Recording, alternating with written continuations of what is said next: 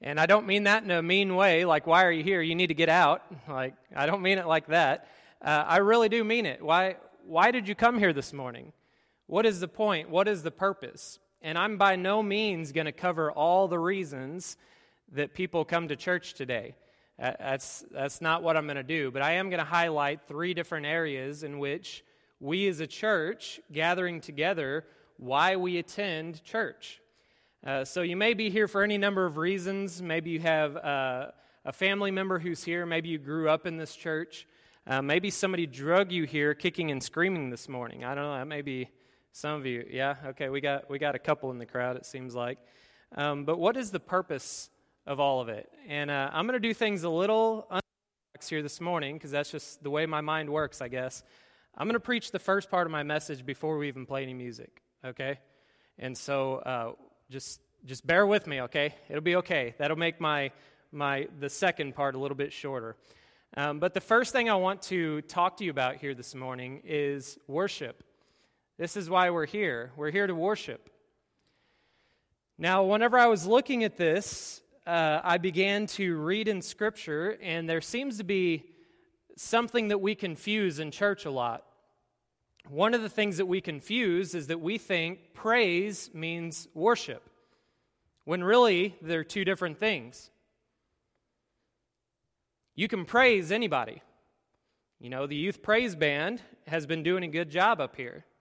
My wife did a good job cooking dinner. Tim knows a lot about cars. I can praise him for how much of a knowledge of cars he has, right? We can praise people for things, but our highest praise should be reserved for God. And there is a difference between praise and worship. Let's look at some of the different things that we can read about in the Scriptures about praising the Lord. Psalm 89:5, and it says, "And the heavens will praise your wonders, O Lord, your faithfulness also in the assembly of the saints." The heavens will praise God's wonders. Psalm 148:2, "Praise him, all his angels, praise him, all his hosts." You see, praise is the act of acknowledging somebody for what they have done. So you can praise other people, but your highest praise needs to be reserved for God Almighty because of the things that He has done. The heavens will praise His wonders. All of His angels and all the heavenly host will praise God for all the things that He's done. Not only the heavens and the angels will praise Him, Psalm 138:4, look at this. "And all the kings of the earth shall praise you, O Lord, when they hear the words of your mouth." Romans 15:11, "And praise the Lord, all you Gentiles. Laud him, all you peoples." Praise can be dished out to anybody, but the highest praise is reserved for God Almighty. So how can we praise Jesus? How can we do this? There's a number of different ways, but Scripture keeps repeating one way over and over and over. Isaiah 12:5, it says this, "Sing to the Lord, for He has done excellent things." This is known in earth. One of the ways we praise Jesus is by singing. Psalm 9:11, "Sing praises to the Lord who dwells in Zion, declare His deeds among the people." Psalm 33:1, "Rejoice in the Lord, O you righteous, praise Him from the upright. Praise from the upright is beautiful." Here's one if you don't know how to sing. It says it right here in Psalm 98:4, "Shout joyfully to the Lord." Even if you don't know how to sing, you can't carry a tune, just shout joyfully. Make a joyful noise to the Lord, and that is your act of praising God. "Shout joyfully to the Lord, all the earth. Break forth in song, rejoice, and sing praises." And it seems like King David made a big spectacle out of praising God in a good way. Listen to this. 1 Chronicles 13:8, "Then David, King David, and all of Israel played music before God with all their might, with singing on harps, on stringed instruments, on tambourines, on cymbals, and with trumpets." I wonder what that sounded like. Do you think it sounded anything like what we're going to do here today? Probably not. But I bet it was of the same spirit. I bet it was worshiping and praising God for all the wonders that He's done. And can you imagine all of Israel coming together with all these instruments and singing and just praising the Lord? That's the spiritual attitude we should have here whenever we come to church. That's one of the reasons for church, is so we can sing praises to the Lord. Psalm 108, verse 2, "Awake, lute and harp, I will awaken the dawn." Which brings us to our next point, worship. It's different from praise. It is different from praise. Worship in Scripture seems to take on a whole different sort of tone, a more somber tone. It's more about what's going on inside the heart than what you're outwardly doing, although the outward does bleed through, so to speak. Luke 4:8, look at this. Jesus answered and said to him, "Get behind me, Satan, for it is written, you shall worship the Lord your God, and Him only you shall serve." Psalm 51, 16 through 17, "For you do not desire sacrifice, or else I would give it. You do not delight in burnt offering. The sacrifices of God are a broken spirit, a broken and contrite heart. These, O God, you will not despise." You see how it's beginning to talk about worship a little different? It's not the outward praising of God. It's the result of a changed life through Jesus Christ that brings you to a place of worship. It's not about all these big things. It's about you and the Lord together. Nothing else matters. Nothing else can come in and take away that sort of thing. And worship should be reserved for God alone. But we don't always do that, do we? We worship other things. We create these idols. We get fixated on other things.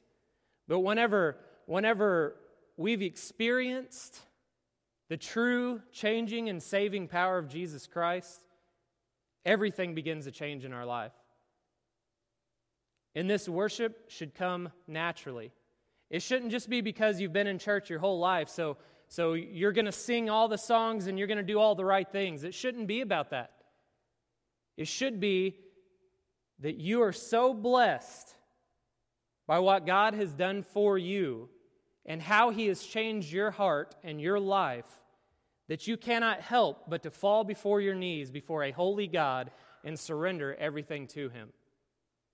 That's what God desires. And then after that, you sing praises to God. You make a joyful noise to Him. You praise Him for things that He's done in your life. But first you have to have that broken heart. You have to allow God to remove that heart of stone and replace it with a heart of flesh. John 4:23, "But the hour is coming and now is when the true worshipers will worship the Father in spirit and in truth. For the Father is seeking such to worship Him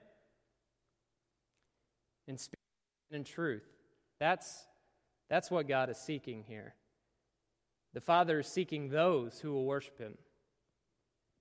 It's not a show. God doesn't want a show. He wants your heart.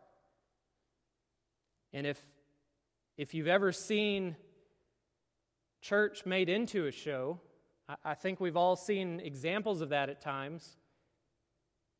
It's not very flattering, is it? And a lot of people have left the church because of that, because everything seems to be a show.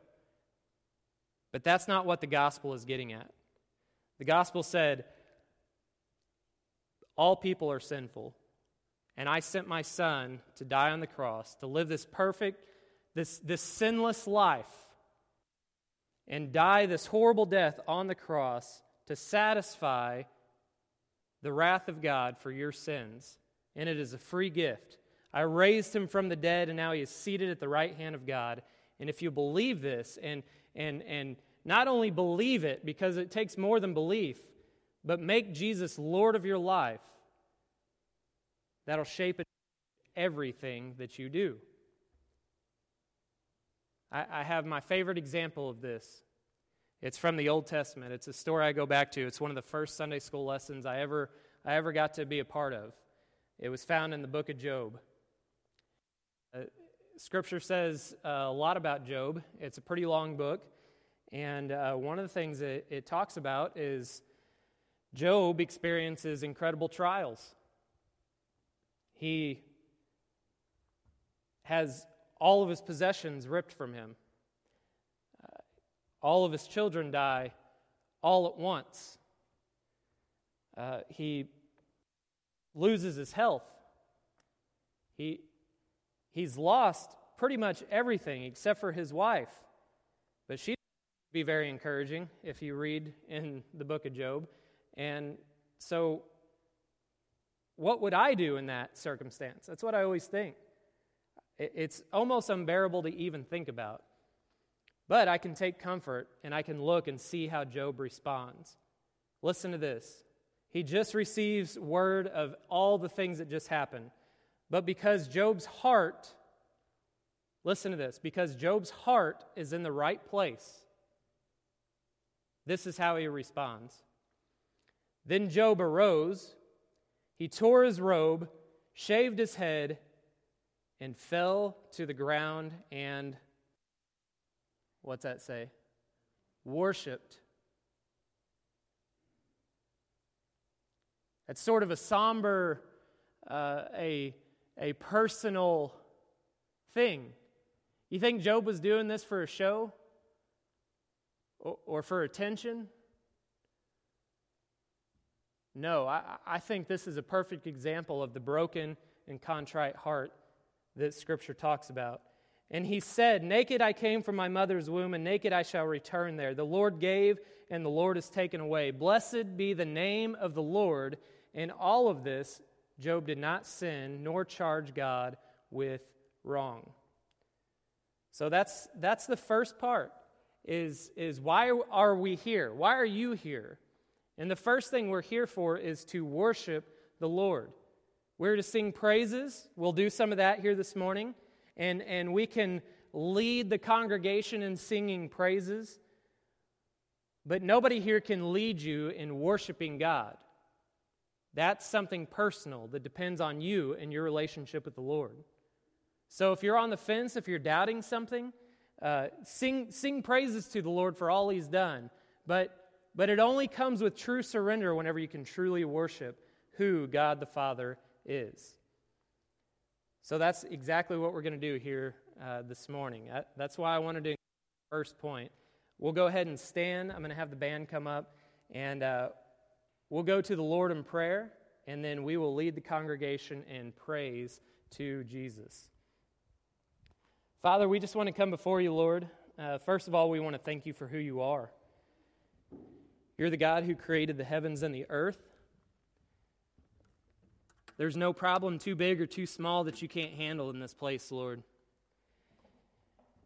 And Lord, I pray that as we just sing praises to your holy name here this morning, Lord, that you would just be blessed and honored and glorified. And Lord, I pray that we could truly just have worship here this morning. Lord, I thank you so much for all the many blessings in our lives. Lord, we don't deserve them, but Lord, you pour them out on us anyways. And so, Father, I pray that we could just come before you with a broken and contrite heart, Lord, in humility before you, but that we could also just raise our hands, praise your name. Lord, if we can't carry a tune, let us shout a joyful noise to you. Father, we are so thankful for you here in this place here this morning. And it's in the precious name of Jesus that we pray. Amen. You'll notice we have a little bit different band up here this morning. This is the Youth Praise Band. Part of them, the other part is sleeping because they had a really long competition yesterday. And they got in about 1 o'clock this morning, I think is what I heard. And so we're gonna sing a couple songs that maybe you haven't heard before. But this first one is called "Here I Am to Worship." Look at the words to this song. It's an older one. It says, "Light of the world, you step down into darkness. Open my eyes, let me see." The chorus goes like this: here I am to worship, here I am to bow down, here I am to say that you're my God. You're altogether lovely, altogether worthy, altogether wonderful to me. So let's go ahead and sing praises to the Lord here this morning. Father, we just want to thank you once again for allowing us to truly praise your name here this morning.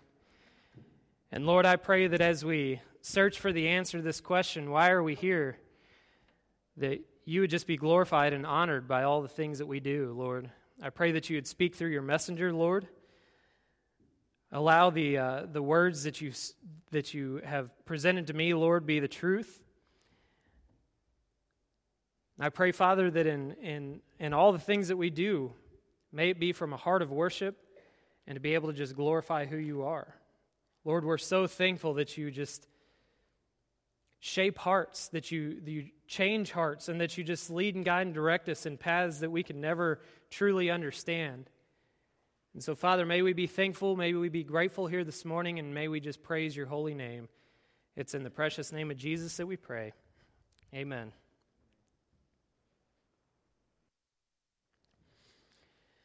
So as we continue,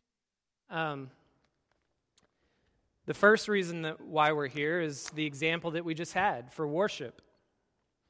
The second example, the second reason why we're here is outreach. Outreach. If you enjoy something, you're going to talk about it. If you have a passion for something, you're going to share it. If you stumbled upon this self-help program and it changed your life, you're going to be telling everybody about it. But it seems like people get so hesitant to talk about this. And I know why. The culture is kind of coming down on us, right? Culture is changing. Christianity is no longer accepted like it used to be. But let me tell you, if you have been saved, if you have had a changed life through Jesus, then you're not going to be able to help but to cry out about who he is. And that's what I'm talking about with outreach. It's a witness. It's a way that we can reach out into our sphere of influence, wherever it may be, and to try to not just get people to come to church. That's good if they come here. But more importantly, get this, more importantly, they need to have a saving knowledge of who Jesus is, and they need to make them Lord of their life. So I've just listed a few of our outreach programs here at the church. One of them is Celebrate Recovery. We try to outreach. We try to share the good news of Jesus Christ to overcome any kind of hurt, habit, or hang-up. A lot of people come here for Celebrate Recovery, and that's a good thing. We have our small groups where we meet. We have Upward Basketball. We can use a basketball program to reach others to share the truth about Jesus Christ. We have Taste of Christmas. We participate in the Ministerial Alliance.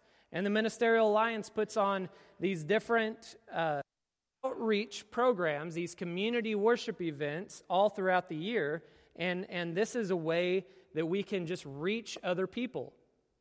And the most important outreach program that we have, I can't emphasize this enough, this is the most important program that we have here, is your own personal witness.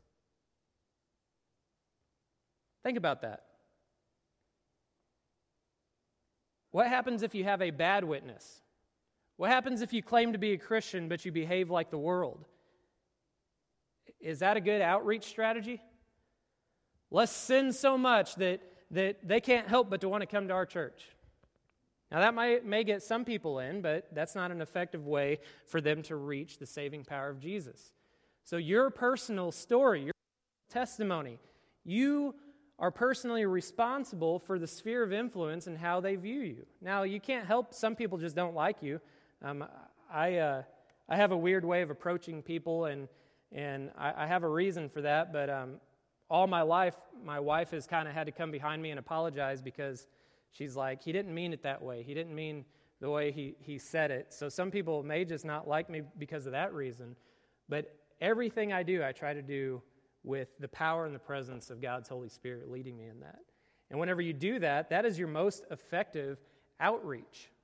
And I'm very thankful today that I'm able to preach here, we have another outreach program that we need to talk about here this morning. You see, we are part of an association of churches called the Baptist Missionary Association. And they have a place in their ministry called Life Word.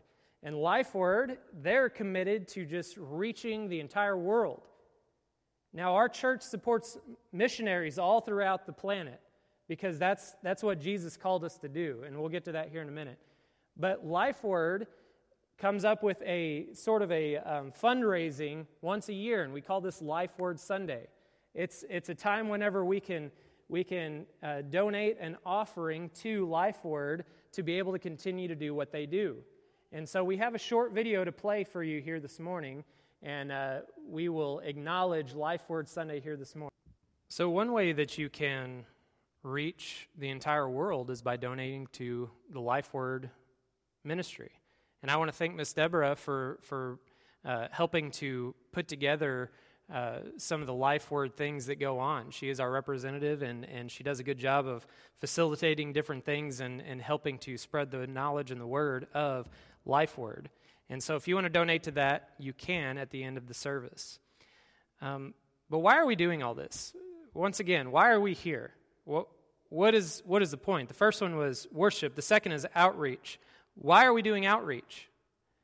Matthew 20, the Great Commission. You've heard it 1,000 times in this church if you've been here any amount of time. But listen to this. This is so important. Then the 11 disciples went away into Galilee to the mountain which Jesus had appointed for them. When they saw him, look at this. They worshiped him. Right? We've been talking about that. When they saw him, they worshiped him. Maybe you've missed that in the Great Commission, or maybe it means something different since we just talked about it. But some doubted. And Jesus spoke to them, saying, "All authority has been given to me in heaven and on earth. Go, therefore, and make disciples of all nations." He says, "Go, therefore, and make," somebody say disciples. Disciples of how many nations? All the nations.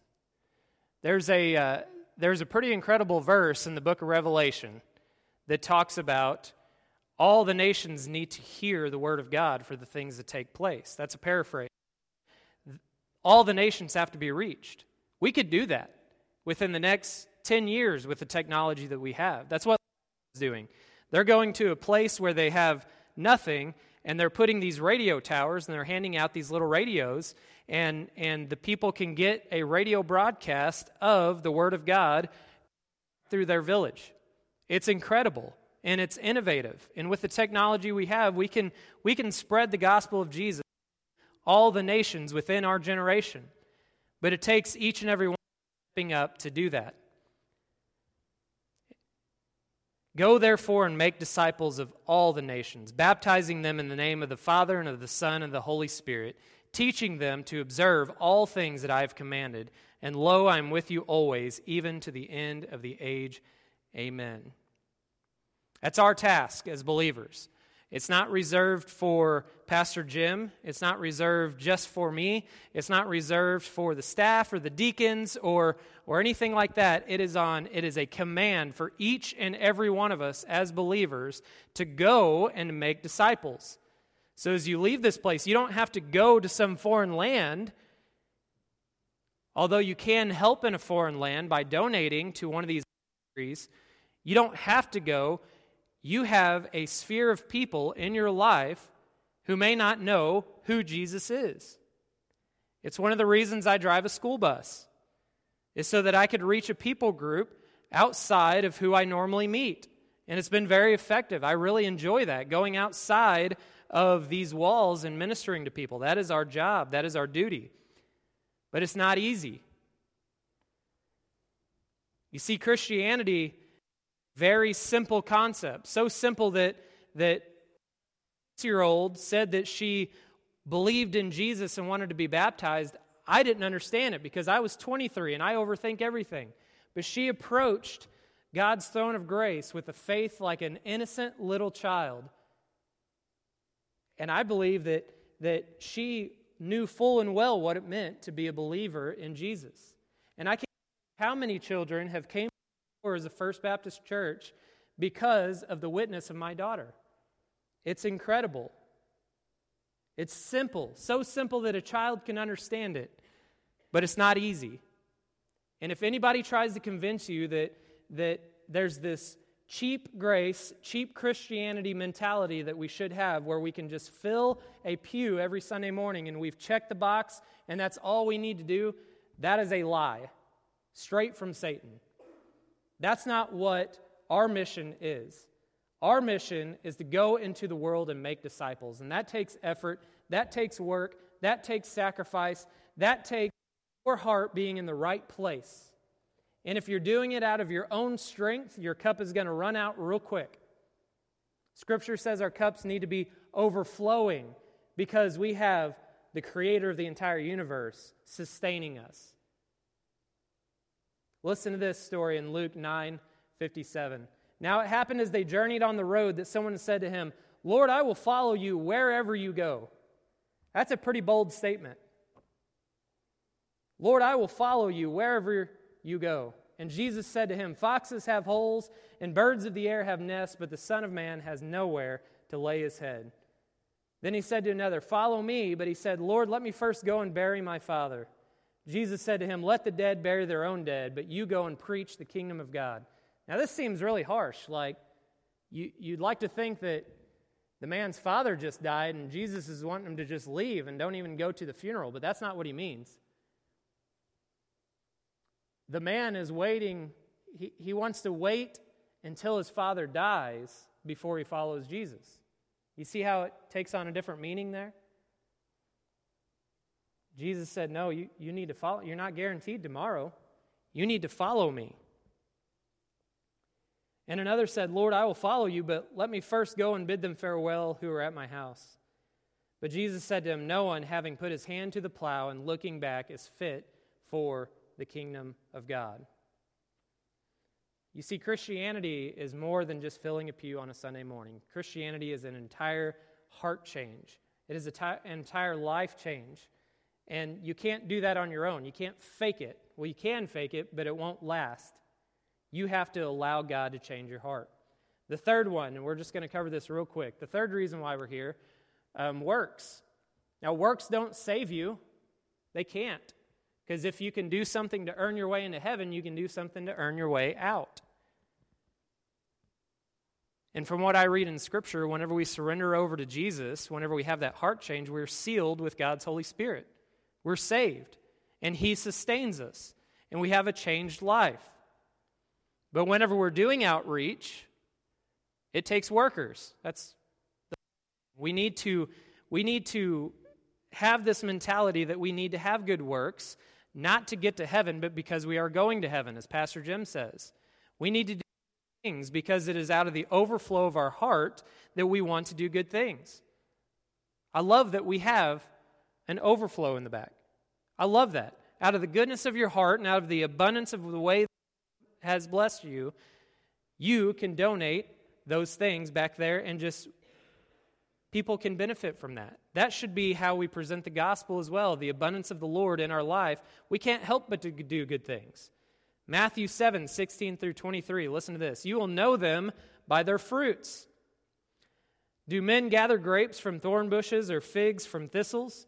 Even so, every good tree bears good fruit, but a bad tree bears bad fruit. A good tree cannot bear bad fruit, nor can a bad tree bear good fruit. Every tree that does not bear good fruit is cut down and thrown into the fire. Therefore, by their fruits you will know them. Not everyone who says to me, 'Lord, Lord,' shall enter the kingdom of heaven, but he who does the will of my Father in heaven. Many will say to me in that day, 'Lord, Lord, have we not prophesied in your name, cast out demons in your name, and done many wonders in your name?' And then I will declare to them, 'I never knew you. Depart from me, you who practice lawlessness.'" He says this because they did all these things out of their own power and their own strength. But he says, your heart wasn't in the right place. Your heart wasn't in the right place. And this is where we go to Ezekiel chapter 36. Listen to this. "I will give you a new heart and put a new spirit within you. I will take the heart of stone out of your flesh and give you a heart of flesh. I will put my spirit within you and cause you to walk in my statutes, and you will keep my judgments and do them. So I want to ask the question again, and we're going to have a time of invitation. Why are you here? Now, these are just 3 reasons: to worship God, to sing praises to Him, and to worship. We're here to do outreach, and we're here to do the good works of Jesus, but that's not the conclusive list. That's not the entire thing. That's not all the reasons we can be here. This is just what God led me to speak to you. These are the 3 reasons that God laid on my heart. And so I want you to take some time. If you're heading to Sunday school and you're going to be a little bit early or whatever it may be, take your bulletin and just write down some of the reasons why you are here. What has God called you to do? Because each of us have a special calling on our life and a special mission to do the good works that He's called us to do, and to do good things and to reach people who maybe nobody else in this room can reach but you. So how are you doing that? If you stand, we're going to have a song of invitation, and you come up to the altar as you need to.